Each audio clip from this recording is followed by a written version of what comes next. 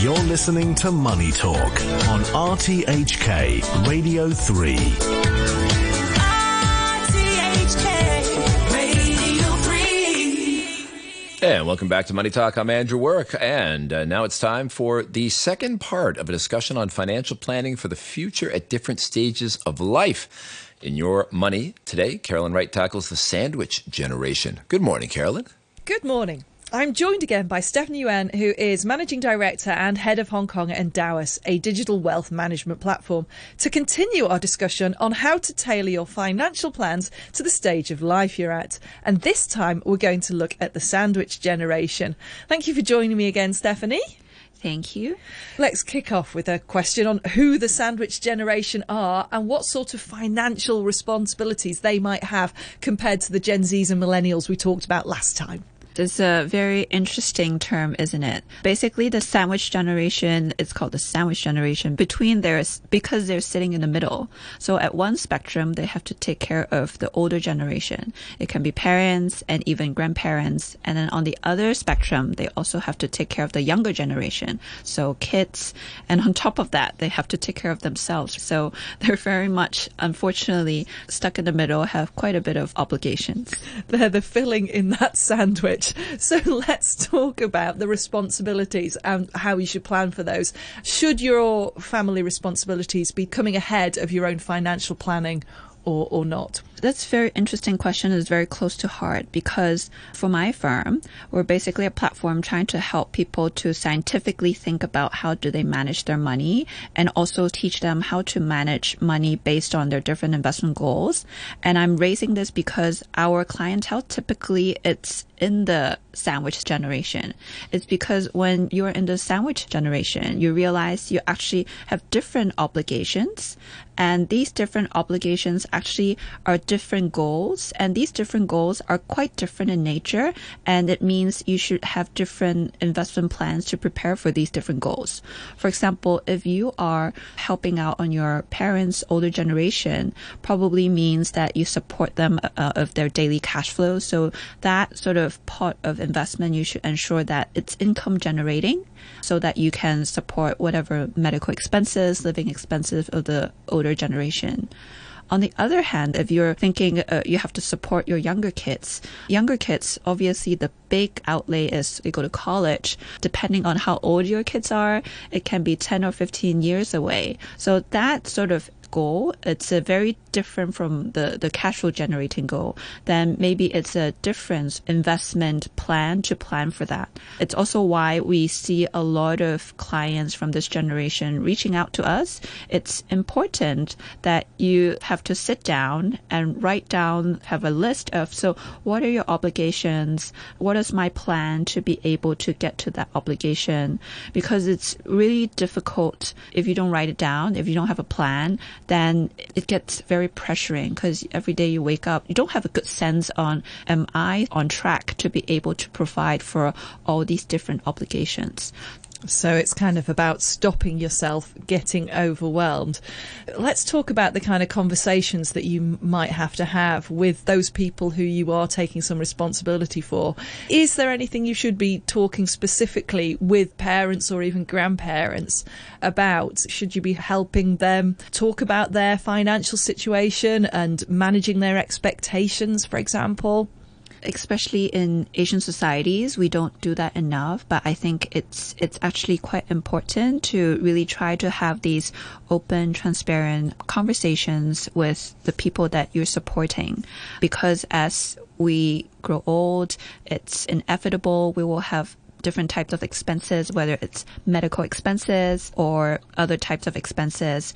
And it's really important to have that honest conversation to understand what's the expectation from your parents, whether they really expect you to be able to support them so that you don't have a surprise down the road again. If you don't have that conversation, if something unfortunate happened and there is a big sort of hole of investment hole, then it creates a lot of pressure. So I think it does make sense to generally establish at least an agreement. Sometimes I know these conversations are not easy talking to your parents, right? But at least have a general alignment, understand what's the expectation. Do they already have a pot of savings? Are they just expecting you to give them pocket money, or is their pot of saving only enough for daily savings, any emergencies, they really need your help? I think at least have that kind of general alignment. It will really, really help with overall family finances planning.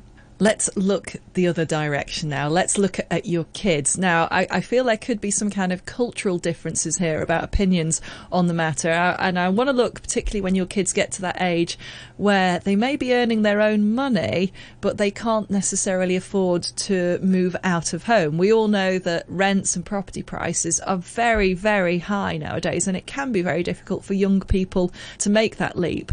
What should your expectations be from your children? Should you be asking them to contribute if they're still living at home? Should you maybe be teaching them a bit more about their own planning? So a very interesting question. I personally went through this when I first started my career, and I'm sure a lot of us did in Hong Kong. And I think for those who are parents, you might not want to word it that, oh, I'm charging you rent. I think my parents really nicely worded it as like, oh, why don't you contribute back to the family, right? And in hindsight, I really appreciated them doing that, because I would have my first quote unquote family obligation every month. I need to make sure that I have the money to contribute back to my family.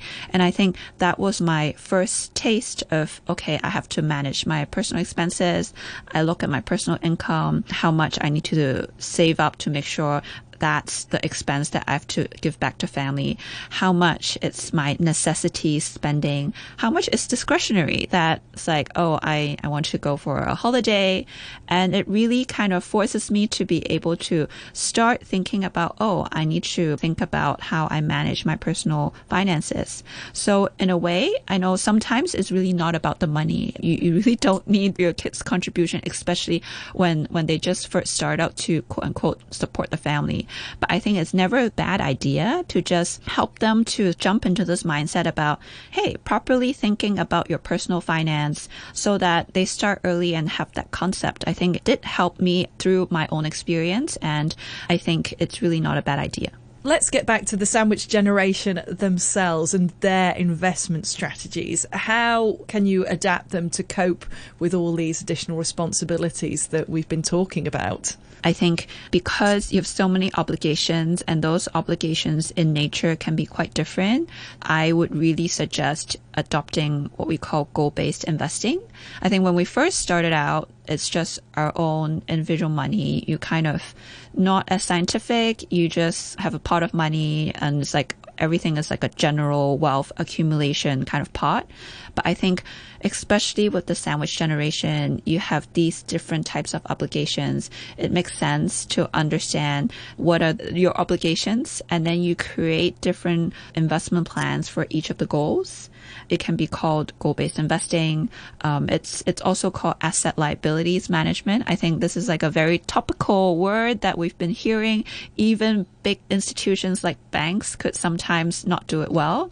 So I think it's really important, even on a personal level, to make sure you think about what are your liabilities and you make sure your assets can match. Because even for a big bank, if you don't do that right, it can go bankrupt. It's important to really think about what are your liabilities based on your obligations, what are the monthly cash flows, the yearly cash flows, and you build portfolios accordingly to match those goals. One last question for today. Let's talk about concentrating on yourself. How important is it to remember to look after your own health at this stage of life? I mean, this could involve all sorts of things, over how long you're going to live when you're in retirement, how a healthy middle age might reduce medical costs, and also things like if you're considering insurance premiums, maybe.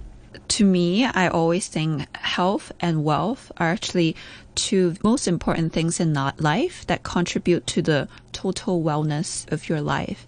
And I think, Carolyn, you rightly mentioned, right? There are so many benefits to making sure you're healthy, because if you're unhealthy, then it will create some burden down the road, whether it's a big medical bill or other unexpected expenses. So I do think they go hand in hand. You mentioned insurance. I think as a wealth advisor, we generally advise clients that insurance is a really good product for what it's supposed to do. It's insuring emergencies or health insurance. But generally, we would advise clients to try to mix insurance with investing. That tends to be quite common in Asia in general. But when you mix investing with insurance, sometimes the cost of insurance products that offer you that can be a bit more expensive because it is not the original nature of insurance. So my general advice is insurance is really good to help you with what it's supposed to do. Insure you against emergencies. You can think about medical insurance. We have all these critical illness insurance. I think these are good safety nets to complement what we talked about, goal-based investing. And then on the other hand, for general wealth accumulation, I would generally advise creating portfolios using the different asset classes we talked about before, equities, fixed income, to build your own portfolios to be able to build your wealth. And I think they really go hand in hand, insurance and investing, to be able to achieve what we talked about, health and wealth in life. Thank you so much, Steffanie Yuen, Managing Director and Head of Hong Kong at Endowus, for talking about planning for the sandwich generation. Next time we'll get on to those who are closer to retirement and in retirement itself. Thank you.